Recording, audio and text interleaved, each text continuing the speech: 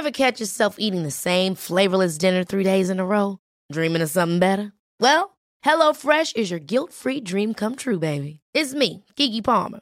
Let's wake up those taste buds with hot, juicy pecan-crusted chicken or garlic butter shrimp scampi. Hello Fresh. Stop dreaming of all the delicious possibilities and dig in at HelloFresh.com. Let's get this dinner party started. Life is full of awesome what-ifs, and some not so much, like unexpected medical costs. That's why United Healthcare provides Health Protector Guard fixed indemnity insurance plans to supplement your primary plan and help manage out-of-pocket costs. Learn more at uh1.com.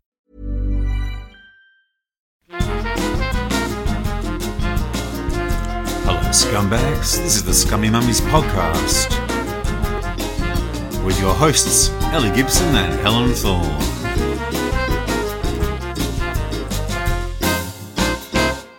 Hello and welcome to the Scummy Mummies podcast. It's me, Ellie Gibson. And it's me, Helen Thorne. And it's you, Tracey Fox. Hello, Tracey. Oh, hi. Welcome. Thank you for coming along.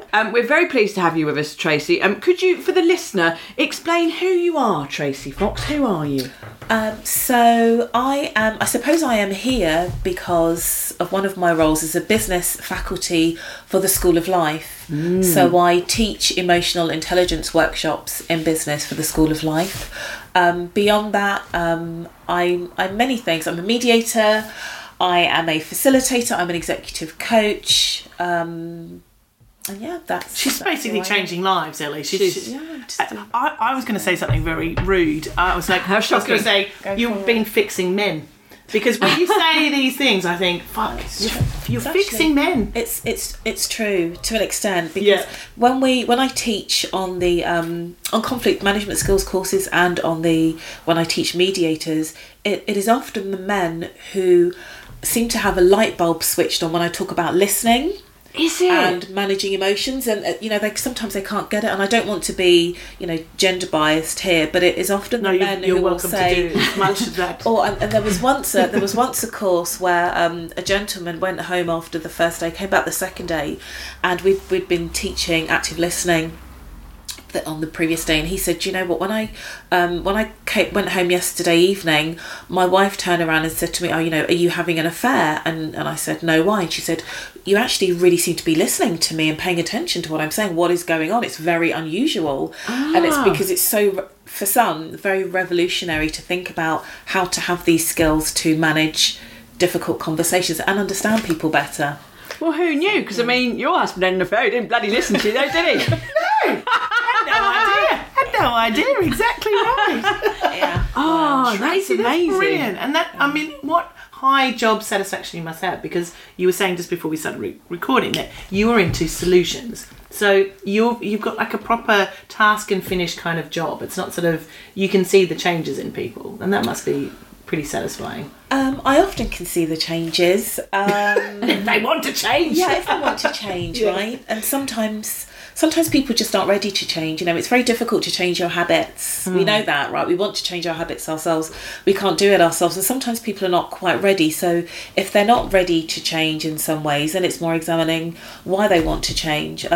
When I mediate, it's very solution focused if they want to resolve the dispute.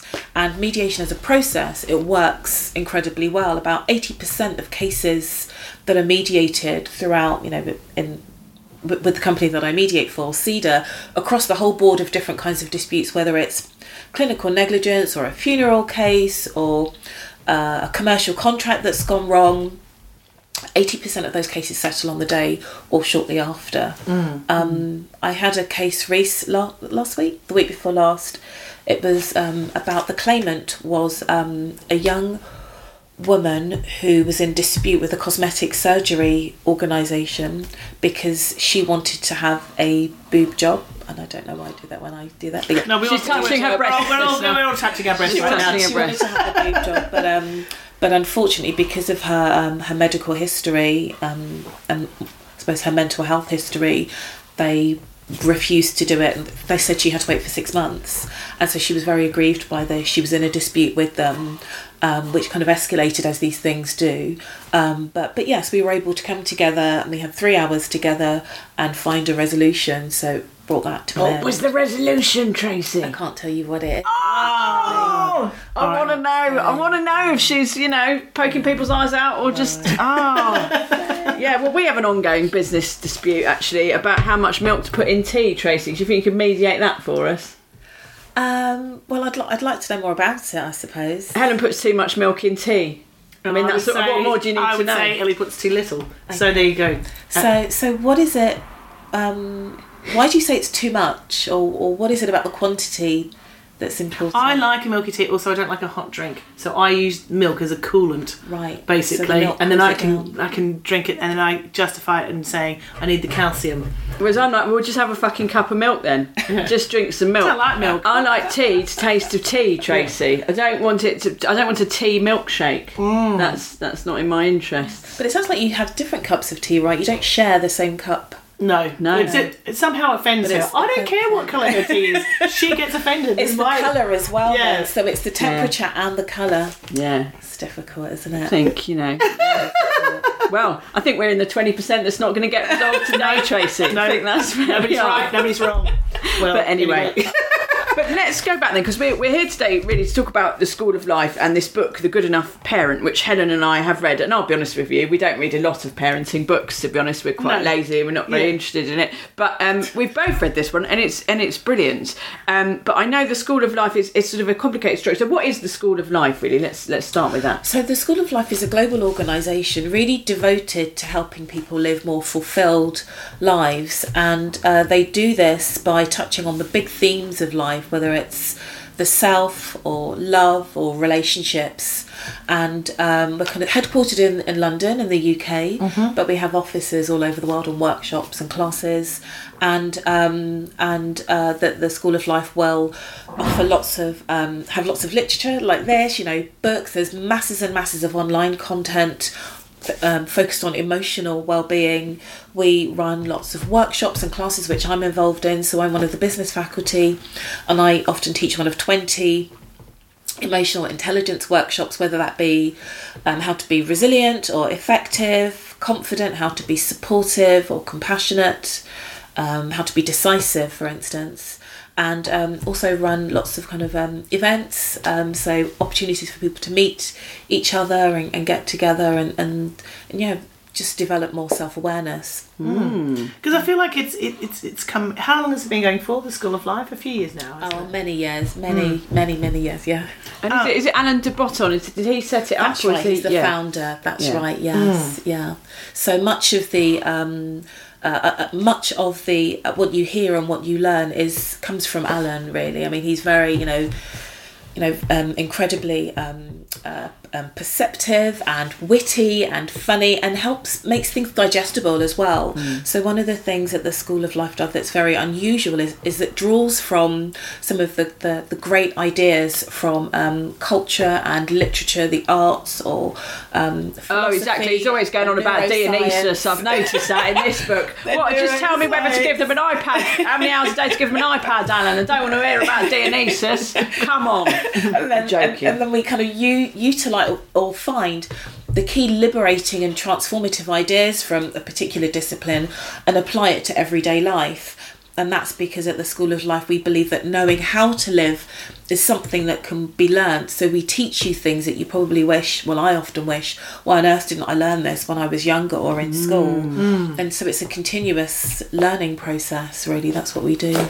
And do you think, we've all gone through a bit of dark times in the pandemic, and I think we've had a lot of time to kind of think about who we are and what we want and what we really don't want. Yeah. Tea. We think a lot about that, don't we? How much milk we want in our tea. So. But have you seen a bit of an increase in courses and people wanting to kind of dig a little deeper and know more about themselves because of that? Or do you think we're all just still under our duvets and feeling a bit blue? Well, I think I personally have... I agree with you personally with regards to the need to understand ourselves better. I mean, let's face it, we've all been alone with ourselves in a way that we haven't been before. And although there are some people who like to kind of introspect and think about what they do and why they do it and how they do it, many of us are so busy with our lives and it's outward facing, focused on outcomes and doing, that when the lockdown hit, it was a real shock to the system. And we did learn about ourselves, maybe in ways that we weren't particularly happy about. We learned about our habits or our lack of discipline or our lack of focus, or who we are. So I think that process, if it hadn't started for others, it certainly started then. And I think many people have become more in touch with themselves, become more human, and they want to retain that. Actually, we want to be more of who we are rather than just being what our vocation is or what our job is. We want to learn more about being a better version of ourselves. So the School of Life helps people to think about who they are, why they do what they do, and how they can be more fulfilled in their everyday lives. But that better versus best thing, I think, is an important distinction, isn't it? And that's one of the things that first attracted me to this book, is the title, the fact it's called The Good Enough Parent. So immediately we're saying there is no such thing as a perfect parent, and children are not, I mean, we've talked to Philippa Perry about this, but children are not projects to be failed or get an A star on or whatever. I mean, that's a good place to start from, isn't it? Yeah, most definitely. I mean, the term good enough, it was derived from the British psychoanalyst Donald Winnicott back in the 1950s. He was a therapist that specialised in working with parents and on relationships, and he was really disturbed by how often the parents were coming into his consulting rooms and they were feeling really ashamed of themselves, or they were deeply aggrieved and depressed and anxious because they felt that they were failing as parents because maybe their children weren't getting the best grades, or they weren't, their manners were not as perfect as they would like them to be, that they didn't have perfect children, and the parents felt, what is going on here, we are failing. And Donald Winnicott said, actually, there is no such thing as a perfect parent, and even if there was, children do not need a perfect parent. What a child needs is a parent who prepares them effectively for an imperfect world, really. So a child needs a parent who is kind and considered, but flawed and imperfect as well, and essentially a parent that is good enough. So good enough isn't saying, or the starting point isn't from the bottom, I'll just do the bare minimum and kind of throw you scraps or whatever and you can rear yourself. It's coming from, you don't have to be perfect. Let's pull that right down to what is more realistic for yourself as a parent, and also what the child needs to grow up to be contented and happy. And actually, I think it says in the book, if you act like your parent, if you present to your child this image of this perfect person who never gets angry and everything is perfect and everything's fine, you're doing your child a disservice because you're creating an impossible standard for them to live up to. That's right. Yeah, absolutely. I mean, it's when I read the book, and when you're saying that, I think it kind of resonated with you as well, my fellow Libra. But when I read, we found out before the podcast, everyone. Let's pause things. Let's get to the real good stuff. Yeah, Tracey and I have got the same birthday. So exciting. Such a joy. Yes, us and Stefan Dennis, 12th of October. If he's listening, happy birthday to us, Stefan. Sorry. You were saying. So you were saying that the way in which children don't need a parent who is perfect because it's preparing them for an unrealistic world. When I read the book, it kind of, and I don't read lots of parenting books either. I mean, my kids are 12 and 16 now. But when I read the book, it kind of felt like a bit of a warm blanket being wrapped around me, saying, actually, it's okay. What you're doing is fine. But I was reading it from the perspective as a parent, but also from when I was parented. So it made me think about my own experiences and how my parents treated me. So it's that constantly thinking about, well, what did I get? Now what do I do? But just very reassuring that we just have to be, it's important to be real. Because, children, they watch our every move, don't they? Unfortunately, they kind Too much, we're under the microscope and they pay attention to everything. And if they think that we are perfect, then that puts huge unnecessary pressures on them. But for us to be able to say, you know, sorry, made a mistake, or I'm having a bad day today, mummy's feeling sad, or this is going well, or that's not going well, that helps them to navigate their own emotional intelligence and begin to understand, you know, the highs and lows, or the variety of the emotions and the variety of experiences that we have in life. So yeah, I think I'm a huge fan of the book. Huge fan. Yeah, what I liked, and like Ellie and I were talking about this a couple of weeks ago, is there's a chapter, the way that it's presented actually, because if we go through the chapters, is like on soothing and listening and melancholy, naughtiness, you know, confidence, all sorts of things. But what I really liked was the chapter on melancholy, because I think this is the pressure that we have, and we presented it in social media. We've had the best day, we've had the happiest day, these are happy kids, all this sort of thing. And we have this sort of unrealistic expectation about making this life for our children. And I know after I got separated, that was my focus. I was like, something really sad has happened and it's out of all our control. We're going to have the happiest life. And, you know, we probably had too many biscuits, had too many movies, but I was like, no, we've got to be happy. And I just remembered thinking, I can't. That's an impossible task for me, and it's also pressure on them, because if I'm always saying we've got to be happy, then when they're feeling sad, they might feel like they're wrong. And so that's why I really loved about that particular section of the book, because everyone's going to have happy and sad days, and now I'm like, yeah, it's okay to feel sad, and we're going to have a sad day, and I have sad days as well. Like my grief and my recovery from divorce is not linear, and it's not happy all the time. And that's what I thought was really useful, because I think we as a society are quite afraid of sadness, or don't have the language to talk about sadness. I like this bit where it says every life, even a good one, is filled with challenges that warrant regret, anxiety, grief and feelings of loss. Sadness is not an anomaly, it is an apt and appropriate response to tragedy of being alive.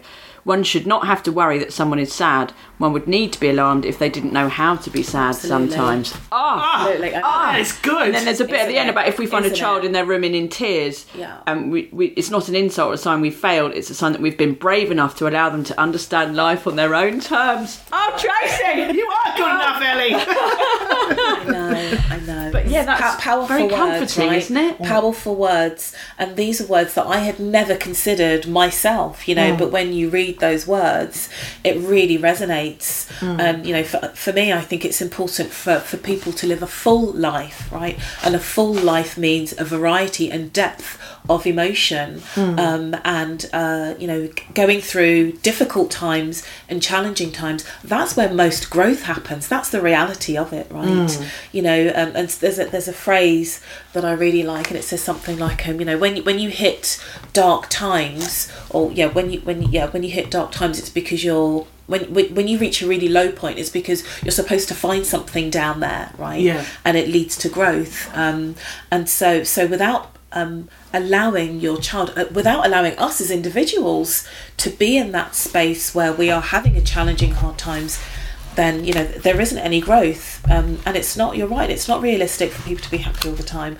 Even if you have everything that you want materially, or even, you know, relationship wise, you can still be sad or have dark times, and that's absolutely normal. It's funny, because when I think about my own experiences, I think, you know, I had a relatively happy childhood. I didn't really think I'd had too many challenges or difficulties, and I often used to think, you know, where has my learning happened? Where does my growth happen? And I realised it was only when I had a difficult time or difficult relationship or was upset, that's when I was able to kind of pivot and learn. Not immediately, because it takes time, but and that's where resilience comes in, right? Resilience is your ability to bounce back from adversity, and, you know, get yourself back on track after life throws you off course. And so it's weird when I hear about people who have tough times, and I hear, you know, sad to hear about your tough times, but also it makes me feel excited about the possibilities of what will now happen now that your focus is different, right? And life is much more, you know, open to you, and your eyes are much more, you know, open to experiences, so it's exciting as well. No, I think but tough as well. And I think that's what a lot of people contact me, because I wrote a book about divorce, and they said, oh, I'm afraid of what's on the other side, and they know they're miserable and they know they're not happy in the marriage, but somehow the unfamiliar is so scary, and it's like, but what if this, and I can't be a single mum and I can't do this, and it's like, but you know that you're unhappy and you need to face it. And you know, and I'm guilty of that as well. There's many times I'm sure I felt I should have gone, but yeah, that decision was taken, you know, that into other hands. But yeah, how do you do that with the work that you do? Like, you know, you can see that there's unhappiness maybe in an organisation or a group of people. What's the best way to start unpacking that? That's a big question. Sorry. How do you start unpacking it? I think, so what's my answer to that? I think, well, I meet people in lots of different ways who are unhappy in some way. They're struggling with something. It could be with a relationship at work. It could be the work that they're doing. So I'm an executive coach, and when I did I did a wonderful coaching course. At the end of the very first day, you have a real person to coach as a guinea pig, and the individual that I coached was a lawyer. It was just on the phone, so I just kind of learnt the skills, but I came on the phone. I had an hour with them to take them through the process, and they said, well, I don't really know what to do with myself. I'm bored, busy, I can't stop, you know, doing things, but I'm really unfulfilled. What on earth do I do? And we had a coaching conversation. At the end of it, she was like, oh, you know, thank you very much. That really helped me. And so I suppose what happened there was often it's about giving people the space to think about what's important to them. Because we were talking again about just being on this, on the treadmill of life. Life is busy and we're always focusing outwards. And I think what I do often is create a space for people to think about what's important to them. Not only what's important, but why it's important. So you was talking about people who are kind of feel stuck or trapped, and they're worried about what the future might be, so they're holding on to what they know. So what I would do is give them the space to really, you know, dig deeper, I suppose, to find out more about that fear, and help them think about the future and what could it look like if it was different, and take them on the steps. You know, because I think, you know, we can't be happy all the time, but we certainly shouldn't be sad all the time. You know, we shouldn't be feeling fulfilled. We shouldn't be feeling trapped. But we can fall into a default of that because it's what we know, it's what's familiar, and it can feel too tough and too painful to change. But I guess I would argue that, you know, it's too tough and too painful to stay, really. Yeah, I think that's good to flip it. Yeah. So just going back to this idea of kids and happiness and stuff like that, and so one thing I think a lot of us struggle with is discipline in that regard, because we do innately want our children to be happy all the time because we love them, but also part of parenting is saying no, and sometimes saying no makes them unhappy, whether it's no to the third packet of crisps, second, or no to the screen time or whatever. So what are some strategies that we can use to help us navigate that? Yes, I mean, it's a really good point. And in the book, it talks about the way in which many of us don't want to say no because we are people pleasers. We want to please our children. We want to make them happy. So that the idea, and that's often because of our own childhoods. For those of us who struggle with that, it's often linked to our own childhood, where we maybe had parents or caregivers who were quite strict with us. Therefore, some bit of a coping strategy to please our parents in order to survive, and we kind of fall into that pattern. So that the question really, or the thing to ask yourself is, why is it important not to please the child in that moment? Because we can think about why we want to make them happy, but actually, why is it important that we shouldn't give them that packet of crisps? Not just, or the second or third, not just in that moment, but in the longer term. What is it that we want to teach them? What are the lessons that we want them to be prepared for in the world? And I struggle with this myself. You know, I want to make my children happy. I want to give them things. I want to say yes. So I have two daughters mentioned, 16 and 12. And my 16-year-old I've stopped giving pocket money to, even though I give it to my 12-year-old, because I want her to work. You know, I worked when I was 15. I had a Saturday job in Woolworths. I worked in Miss Selfridges. I had a Saturday job when I was 16 in Sainsbury's. Oh my God, we're kindred spirits, Tracey, we're kindred spirits. This is a beautiful thing to watch, ladies. But I think it's important to learn the value of money. And yes, she's not going to earn much, but the alternative is that I just hand her money all the time, and she takes it it for granted, spends willy-nilly. And I mean, I'm not wealthy, by any means, and I need her to know that when I have money that I give to her, I have to work for it. Therefore, she is now in a position to do the same. So, and I feel bad because I want her to have money. I want her to buy things. I want her to go out. But so in fact, she's looking for jobs this week, last week, so she hasn't found one yet.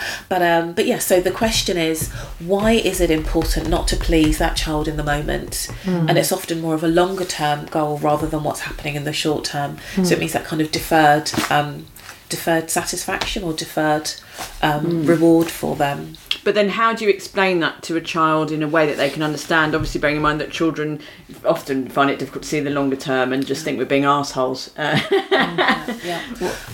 So one of the things I think that can be really helpful is to recognise and acknowledge the emotions that the child is experiencing in that moment, and with adults too.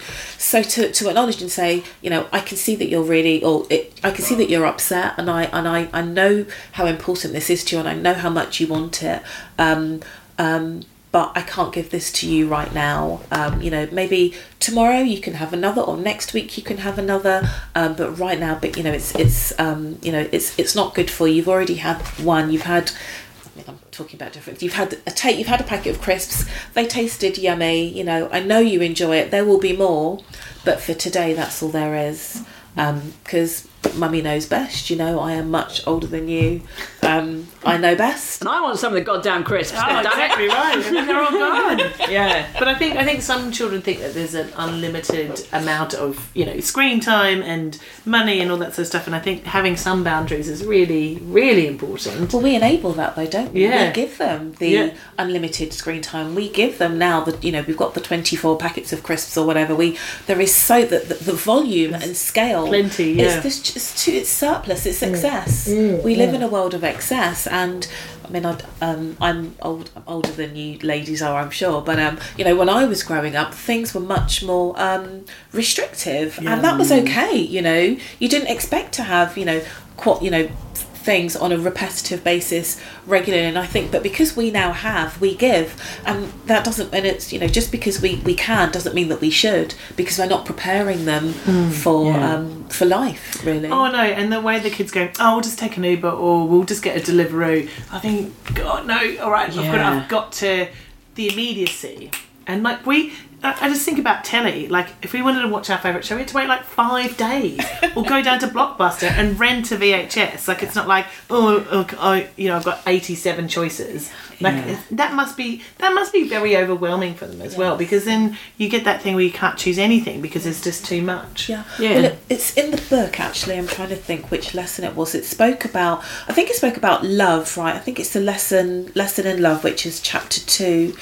And one of the lessons in love talks about the different ways in which we can love our children. And part of that is attunement. Attunement meaning kind of coming down to their level and seeing the world through their eyes. And when we do that, it's exactly what you have said. The world is a really overwhelming place because there is so much of everything. Take an Uber. We've got 250 channels. Plus we've got Netflix and Disney Plus and Amazon Prime, but there's nothing to watch. There is so much of everything. So it's about really trying to see the world through their eyes and help them to navigate and narrow things down and put things into perspective. And that's the way of loving, not just giving them everything all the time. Because the temptation for me often with that is I hear myself saying in my head, when I was your age, we only had 4 television channels, and and I do struggle with things like that because there were only 4 TV channels. I ended up watching a lot of stuff that I wouldn't normally watch, and I watched a lot of stuff with my parents because we had one box that showed a thing. And whereas my kids are totally used to this world where they can watch literally anything. I mean, not Squid Game, but they can watch anything. They have a huge choice, and they don't want to watch the same sort of stuff that I want to watch all of the time. So, I mean, what's the solution to that? Do we just go Victorian and just go, right, we're only watching 4 channels, I'm going to make you watch this show with me, or stuff like that, or do we just accept that that's the world we're living in now? How do you manage all that? I think the first step is that self-awareness, and you recognise that the way in which your children, our children, are being reared is so different to how we were being reared, and also quite alien as well. In reality, when we were growing up, probably we were mostly influenced by our caregivers, and then maybe our friends, maybe television or radio or whatever, last of all. But I would say for the most part, children probably are now reared to a large extent by social media or the internet, by anyone and everyone. So how do they obtain their, I was going to say moral compass, but that sounds a bit strong, but how do they retain where do their value set come from if it's not from us?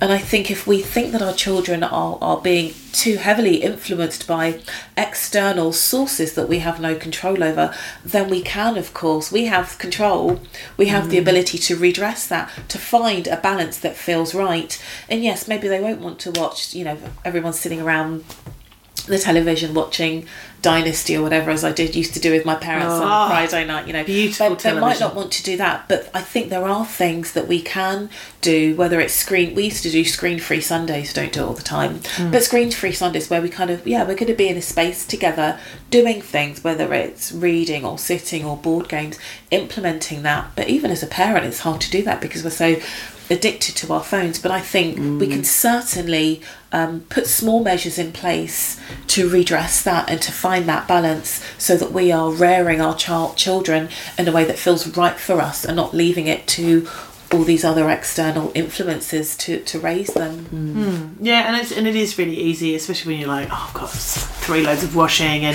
I'm just going to get all this done, and you're like, well, and they're going to be fine, they're just sitting there and they're not going to run off or anything, but then you're like, it is hard when you're balancing your own needs and the lists and all that sort of stuff about how much screen time you have, but you do feel that ick. You do feel, you know in your guts when they've had too much time and you've had a disconnect. Well, especially if I know I'm not doing laundry and I'm not doing work, I am looking at Instagram, or I am playing a video game, or I'm doing something that is let's not pretend that every minute they're watching screen time we're sitting there writing a novel and playing the cello ourselves. No, that's absolutely true. Or we've snuck upstairs for a 20-minute power nap because is that what you're calling it these days? All right, 10 minutes. All right.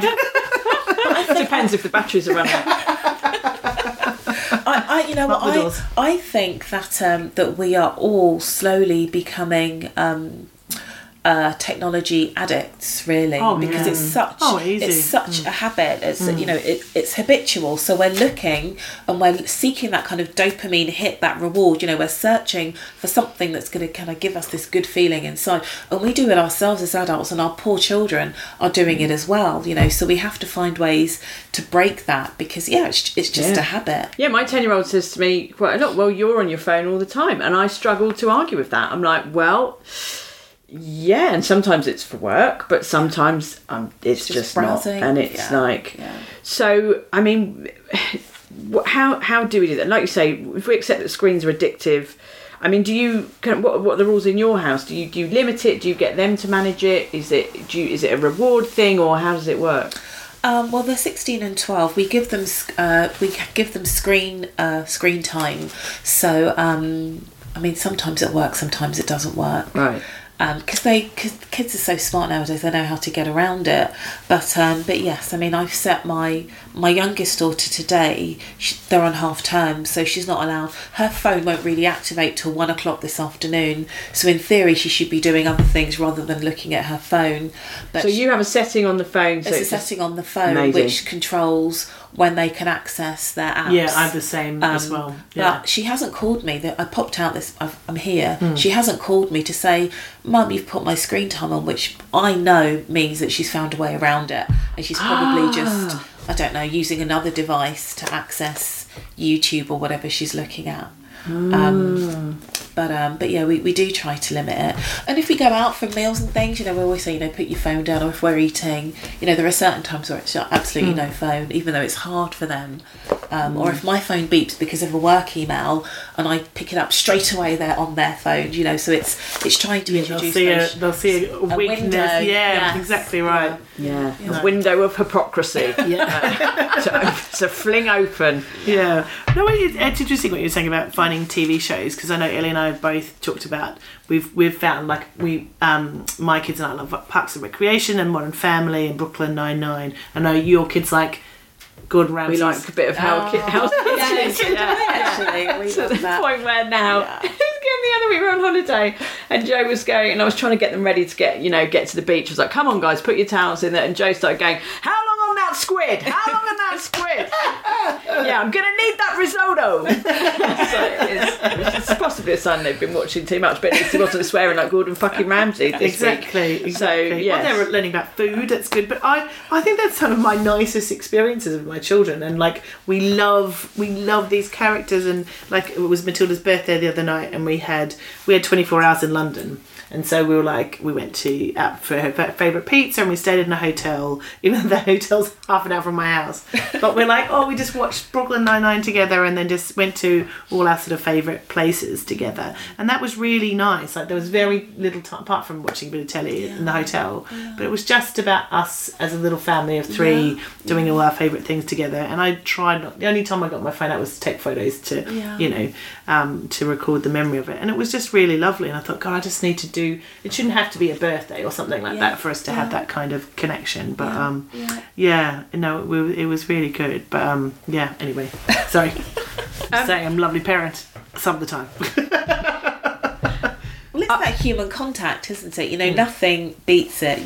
That yes, there's artificial intelligence is on the rise, and we've got gadgets, and there are so many things to occupy us social media wise. But just having that human contact, nothing beats it. And giving your child and all children want is time. Really, that's all they want. They want you to be looking at them in their eyes. They want attention. They want validation. They want comfort.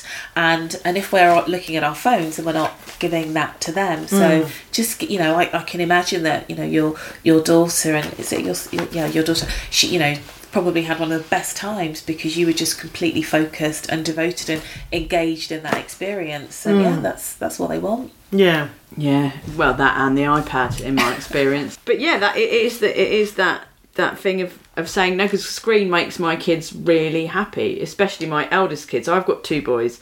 And one of them, he likes screen, like I would say every child I've ever met. But he likes it, but he can disengage from it quite easily. And like sometimes if we have a thing on the telly, he'll go and we'll start drawing or, doing something else.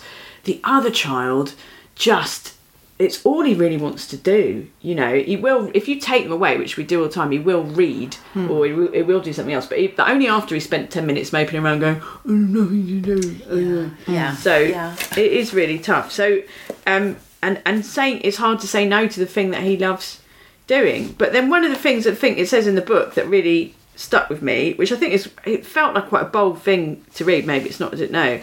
It said, we should give our child an early gentle taste of how much unhappiness and resignation all halfway decent lives exact. And I was like, oh my God, that's really dark. But it's true, isn't it? Yeah. We're all we're not going to get the job, or we're going to get dumped by the person, or we're going to, or someone's going to die. That's right. I mean, and they've had those experiences from when they were very, very small, going to nursery, not being able to play with the toy that they wanted, or, their drink being finished and wanting more, but it's not there. There are going to be, there's going to, a fulfilled life still has disappointment and frustration and regret. So not embracing that, but recognizing that that's just a normal part of life. And going back to the good enough parent. The good enough parent is there to prepare the child and let them, and to let them be in that moment. If they are frustrated, to acknowledge, you can, life is frustrating sometimes, and it's okay to be frustrated. It's normal, but not always to be frustrated. And actually, the frustration usually doesn't last that long. There's always something else to move on to. So it's about balance, isn't it, as well? Balance, mate. Yeah. Balance, misery, happiness. Screens, not screens. Yeah. Hi, this is Craig Robinson from Ways to Win, and support for this podcast comes from Invesco QQQ. The future isn't scary. Not realizing its potential, however, could be. Just like on the recruiting trail, I've seen potential come in many forms as a coach. Learn more at Invesco.com/QQQ. Let's rethink possibility. Invesco Distributors, Inc. Planning for your next trip? Elevate your travel style with Quince. Quince has all the jet-setting essentials you'll want for your next getaway, like European linen, premium luggage options, buttery soft Italian leather bags, and so much more. And it's all priced at 50 to 80% less than similar brands. Plus, Quince only works with factories that use safe and ethical manufacturing practices. Pack your bags with high-quality essentials you'll be wearing for vacations to come with Quince. Go to quince.com/trip for free shipping and 365-day returns. Quality sleep is essential. That's why the Sleep Number Smart Bed is designed for your ever-evolving sleep needs. Need a bed that's firmer or softer on either side? Helps you sleep at a comfortable temperature? Sleep Number Smart Beds let you individualize your comfort, so you sleep better together. J.D. Power ranks Sleep Number number 1 in customer satisfaction with mattresses purchased in-store. And now, save 50% on the Sleep Number Limited Edition Smart Bed for a limited time. For J.D. Power 2023 award information, visit jdpower.com/awards. Only at a Sleep Number store or sleepnumber.com. And another thing I thought was really bold that I wanted to talk about was quite early on in the book. It says we should accept that perhaps we should get rid of this idea that having children is the only path to fulfilment and is an obligatory role for every human on the planet. And if you don't do it, you're somehow missing it. Yes. I wanted to read this thing. A society that properly loved children would know that the greatest factor contributing to children's welfare is the removal of the idea that everyone should automatically have them. A good society would give equal prestige to child-free and child-full states. And I was like, wow, man. I know, and that's on page, is that like on page 11? Yeah. I know, it kind of hits you straight away, right, to think about that. And I think when I read that, I was really shocked, actually. But also, I felt comforted and thinking, actually, but it's very real, it's normal. And I have met many women who I think you probably shouldn't have had children, you know, but there is a compulsion or an obligation, a presumption that, you know, all women should, and actually not everybody should, because not everyone really. In order to be a parent, it means compromise, it means giving, it means sacrifice. And not everybody wants to do that or feels the need to do that. Or has the capacity because of their own upbringing or whatever, right? That's it, right? So I think, you know, just read. That's why I think this book is a really powerful book, not just for those who have children, but for you to think about how you were parented, and also for those who don't have children to think about, well, you know, this, you know, these are the things that, these are the reasons why maybe I you know, didn't want to or shouldn't or couldn't, because not everyone should, absolutely, or has to. But there are huge pressures on women to perform and to behave in, you know, to maintain societal standards, and that often is, you know, being this perfect parent. Yeah, because it's too much for some people. They don't have the capacity for that, and also it is a fucking hard job. It's a really hard job, and there are, you know, days where you think, God, you know, it'd be easier if I didn't have to, you know, spin so many plates and do that sort of thing. But you know, I adore being a mother, and it's been one of the best things I've ever done in my life, and continues to give me a lot of joy. And I love my children so much right now. I don't know how the love, you know, you can't put a a value on it, but the fact that they're 10 and 13 is a lovely, lovely, lovely age. It's not too complicated yet. But I'm not fearing the teenage years so much, because they still communicate with me. And I think that would be one of my greatest fears as a parent, when they stop telling me how they feel. Well, can I tell you, please prepare yourself. Get ready, bitch! Get ready! All right. It might happen, and if it happens, it's not their fault. You know, it's not their fault. It's very, very normal for teenagers to be moody and unhappy, and, you know, can't stand their mother particularly. You know, just, you know, you're an embarrassment, and they shut off and they're closed. Sadly, it's very normal. And when it happened to me, I wasn't expecting it, but I knew others that it had happened to, and I thought, oh right, so this is what they were talking about, and it takes an adjustment, but it's normal. It's normal for 13-year-olds, 13 through to 20, to be moody and frustrated and lacking empathy and there's a lot of that. So if it happens, it's not you, it's them, and they're adjusting to, well, number one, they've got so many hormones racing around in them as they kind of transition into adulthood, and it's usually a temporary thing as well. It's not a permanent state of being. So if, or as you appear to be saying, when it happens, Tracey, what do you do? Do you just go, okay, I'm just going to trust that this is temporary and it's a phase, and I'm just going to hang on in here and give them space and kind of not withdraw, but not push it? Yeah. Or do you fight? Do you kind of go, no, I am going to try and get them to open up and try and get them to talk to me? Well, I think that the natural inclination is to fight, because it's very frustrating when this wonderful person that you carried and raised is now almost turning against you and being quite defiant or difficult. So you want to face into it, you want them to talk to you, but actually trying to force someone to talk is close to impossible. But in my work as a mediator, I learned a lot about how do you create an environment for someone to open up and to build rapport and build trust with them quite quickly.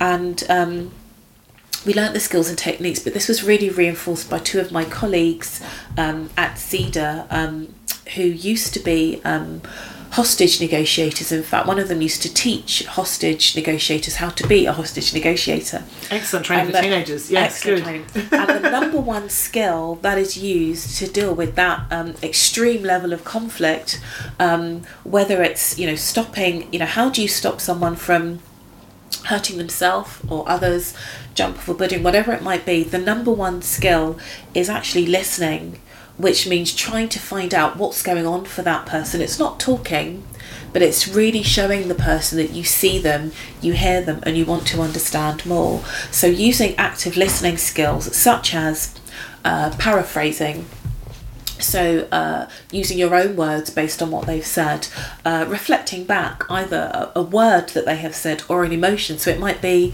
okay, so you say you're fine, but when I look at you, you don't look fine. I think you look quite sad. What's happening there? Using open questions, using silence. That is the skill that is used to try to really step into their world and understand as much as possible from them. So it's listening rather than asking questions is the way forward. Now, sometimes it works, sometimes it doesn't work. But if you are at least creating that space to try to understand, seeking to understand, it's in Stephen Covey's book, The 7 Habits of Highly Effective People. Habit number 5 is seek first to understand, then to be understood. If you're at least trying to step into their space, show them that you're with them, even if you don't agree, then it makes them much more likely to think at least you understand them to an extent, rather than trying to force something that they're not ready to give. So what I do is I try to actively listen, to show them, to kind of stay on their path, understand their thoughts as fully as possible, instead of just always giving my defence or rebuttal or my opposite view. Or my husband's favourite, I know what you should do. No, I don't want you to tell me what to do. I just want you to listen to me moaning. Yeah. Why is that so hard? Yeah. He's upstairs actually, Tracey. Do you mind if I get him down and we'll have a quick sesh? Got Tracey in. She'll sort you out. Yeah. Oh, well, there we go. Well, what a great book. I also like, just in chapter 7, Lessons in Naughtiness, there's this bit about family 1 and family 2 that I just wanted to talk about, where it says in family 1 the child is well behaved, they say how nice the food is, they talk about what happened at school, they listen to what their parents have on their minds, and then they go and finish their homework, which is what we're all supposed to do, right? That's what we're all striving for, or at least told to strive for it. In family 2 things are different. The child calls their mother an idiot, they snort with derision when the dad says something, they make a rude comment. If the parents ask how their homework is going, they say school is stupid and they storm off and slam the door. I mean, obviously I'm family one in that scenario, Tracey. I can't speak for you two. But it says it looks as if everything is going one in family one and bad in two. Yeah. But if you look inside the child's mind, you might get a different picture. Yes, please. So what is actually going on in those two families? Yeah, well, it's interesting, isn't it? I mean, family one, when you listen to it, family one, they're very obedient, and they're playing the role of being very nice. It's clear that there are much more restrictions on what is safe and what is not safe. But family two, which is I think it's a bit extreme, hopefully, in comparison to mine, although I think I'm a little bit more family two. Family two is giving people the space to be free and to be themselves and to be honest and have those honest conversations and reveal their emotions and be truthful about what they're experiencing, knowing that they're not going to offend because it's a safe environment. There is a safe base where the children in family two can express themselves.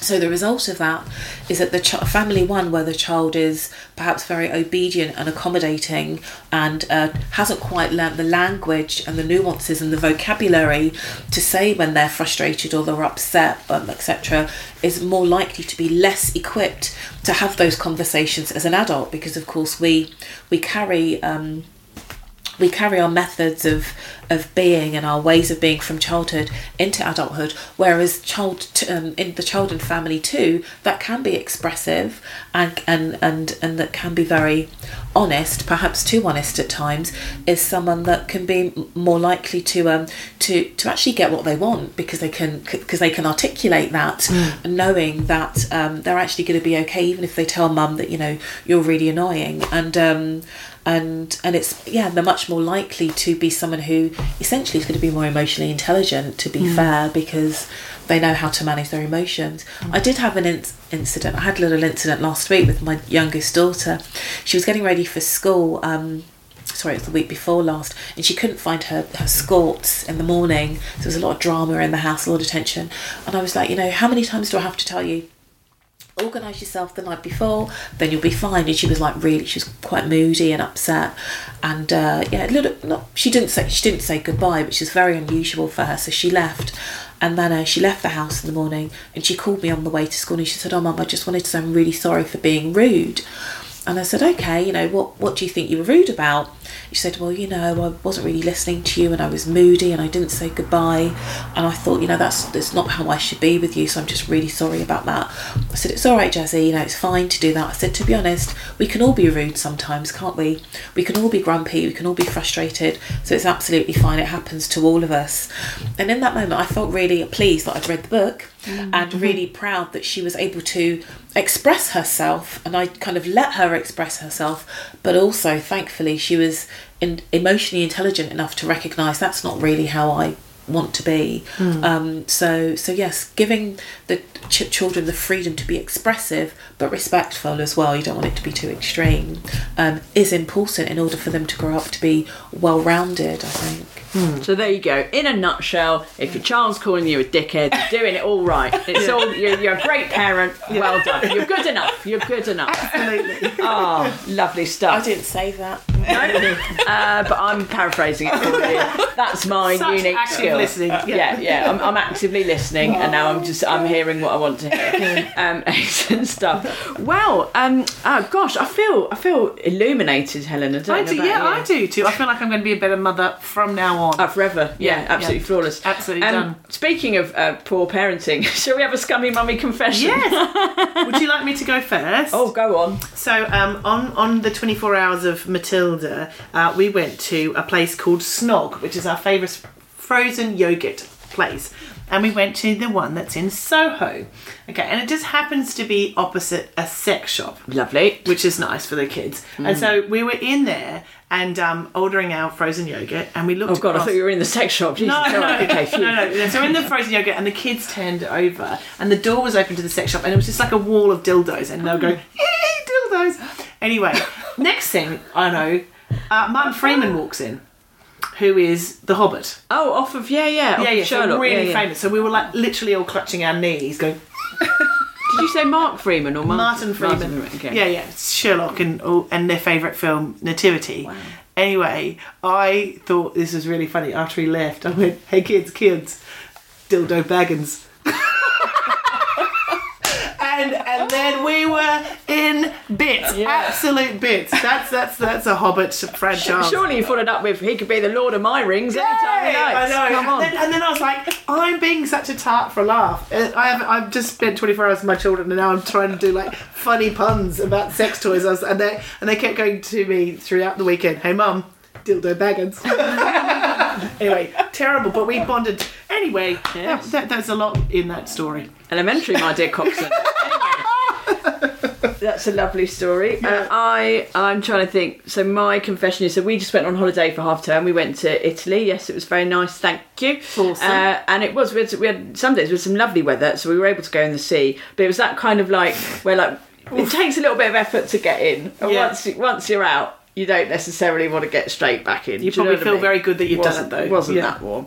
So, yes, and so we'd got out, so we'd had a little swim, we got out the sea, and then, so here's the thing, so we do a stage show, we have a joke in our stage show that's based on a real confession, because we get the audience to write down Scummy Mummy confessions, and one of them wrote that she was in the pool with a load of kids. It was the 80s when you could take a lot of kids in on your own. Not very safe. It was a different time. And one of the kids said, "I really need a wee." And she said, "Oh, just do it in the pool."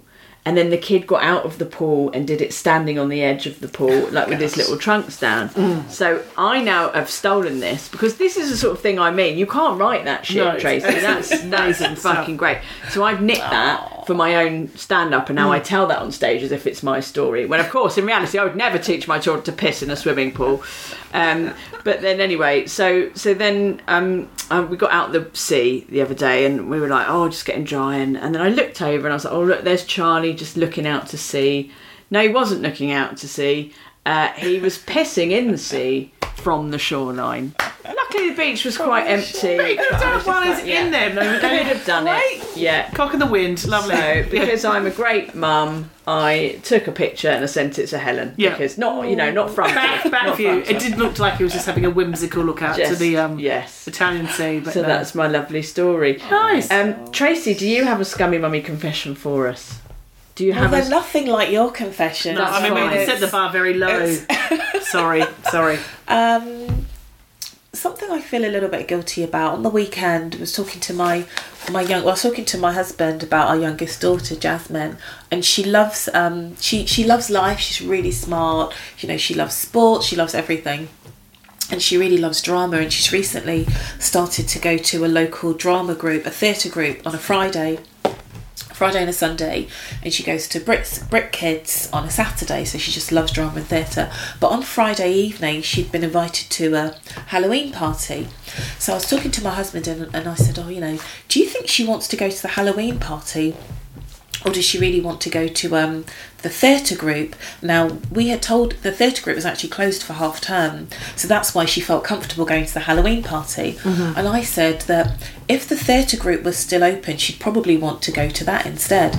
And he said, "Oh, I don't know." So I said, "Oh, why don't we tell her that the theatre group, they didn't close for half term, they're actually open tonight, and therefore she has to choose between going to the Halloween party or the theatre group, which she loves." So I called her downstairs and said, "Oh, Jasmine," I said, actually, I've just received an email. Have you seen it? Your theatre group's open tonight, but it's at the same time as your Halloween party. I'm really sorry. You know, what you going to do?" And she was like, "Are you kidding me?" She goes, "Are you sure it's on tonight? Are you sure, Mum? Because that wasn't the case. And what time does it start and what time does it finish? Because maybe I can just go to the party afterwards." I said, "Well, no, you can't do both. You've got to choose." "Oh, well, I need to think about it. I need time to think about it." I said, "Oh, no, you need to kind of decide now at like 12 o'clock in the afternoon." And she was like, "Oh," and then she was umming and ahhing. And in the end, she said, "Well, all right, then I'll just go to the Halloween party because the theatre group's on every week and the Halloween party's only on once a year." I said, "All right, then, well, you know, fair enough." And I lost the bet, which was to buy my husband sushi. And we told her, and she was like, "How could you do that to me? I'm 12 years old." She's smart. So I felt really bad about it. But yeah, that's a confession, I think. That's as bad as it gets. Oh, I love it. I love it. See, not even Tracey Fox is perfect parent. No, we're all just bloody good enough. She's a scummy mummy like the rest of us. Lovely stuff. Is. Oh, well, there we go. Well, thank you so much, Tracey, for all your wisdom, man. Absolutely brilliant. And where can people find the School of Life? Because that is you've got websites and all sorts of things. Yeah, we're everywhere, so you can go to theschooloflife.com. We've got masses and masses of content on the YouTube channel. If you go to our website, we've got lots of books and literature. You can log into classes and workshops and events. So yeah, there's just lots to keep you occupied and help you, continue to learn how to live and live a fulfilled life. Yeah. And the book is called The Good Enough Parent, and it's a nice handbag size of putting in the toilet. That's what I like as well. You can skip through it in a night. Actually, it's a really, but also just a lovely resource. You just go, what did they say about this and whatever. But as you said, like the way in which Alain de, can you say how do you say his name? Alain de Botton. Alain de Botton. It is a very gentle, like, no, you're okay. It doesn't feel patronising or Absolutely. like, no, they're fucked. No, it's like, you're going to be all right. Yeah, that's the sequel. No, you fucked it up, you weren't good enough. That's the book too. Yeah, they're ruined now. Yeah. And where can people, if people want more Tracey Fox, where can they find you, Tracey? So I've got a website, traceyfox.co.uk. It's a terrible website, I have to say, but yeah, I'm on there. I'm on LinkedIn, or I'm on the School of Life website, or I work for CEDA, the Centre for Effective Dispute Resolution, as well when it comes to mediation. So yeah, I'm everywhere. Excellent. Awesome. And where are we, Ellie Gibson? We're all over the shop, mate, both literally and figuratively. Yes, we're on tour. We're going on tour. We're all over the place. So go to scummymummies.com for live show dates and tickets. We're booking new ones and putting them up there for next year all the time now. So keep an eye on that. Sign up for our newsletter if you like. If you go to scummymummiesshop.com, you can sign up for our newsletter. Not that we ever hardly send them out. But it's on the list. It is. It's on the list. And yes, we're going to Norwich and Cambridge because people keep asking about that. We're doing 2 nights in Norwich and 2 nights in Cambridge. So I think they'll be on sale very soon. So exciting times. Yes. I think that's everything, is it? It is. What a delight you've been, Tracey. And enlightening. Yes. Delightful and enlightening. Delightening. Yeah, delightening. Yeah. Yes. Thank you for listening, everybody. Thank you for having me. Until next time. Bye-bye.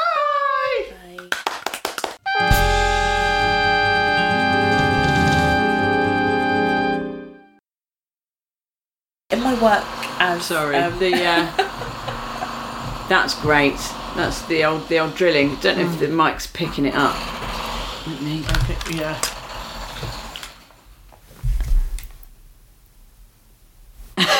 Now he's stopped. Oh well. Ever catch yourself eating the same flavorless dinner 3 days in a row? Dreaming of something better? Well, HelloFresh is your guilt-free dream come true, baby. It's me, Keke Palmer. Let's wake up those taste buds with hot, juicy pecan-crusted chicken or garlic butter shrimp scampi. Hello Fresh. Stop dreaming of all the delicious possibilities and dig in at HelloFresh.com. Let's get this dinner party started. Imagine the softest sheets you've ever felt. Now imagine them getting even softer over time. That's what you'll feel with Boll & Branch's organic cotton sheets. In a recent customer survey, 96% replied that Boll & Branch sheets get softer with every wash. Start getting your best night's sleep in these sheets that get softer and softer for years to come. Try their sheets with a 30-night guarantee. Plus, get 15% off your first order at bollandbranch.com. Code BUTTERY. Exclusions apply. See site for details. Planning for your next trip? Elevate your travel style with Quince. Quince has all the jet-setting essentials you'll want for your next getaway, like European linen, premium luggage options, buttery soft Italian leather bags, and so much more. And is all priced at 50 to 80% less than similar brands. Plus, Quince only works with factories that use safe and ethical manufacturing practices. Pack your bags with high-quality essentials you'll be wearing for vacations to come with Quince. Go to quince.com/pack for free shipping and 365-day returns.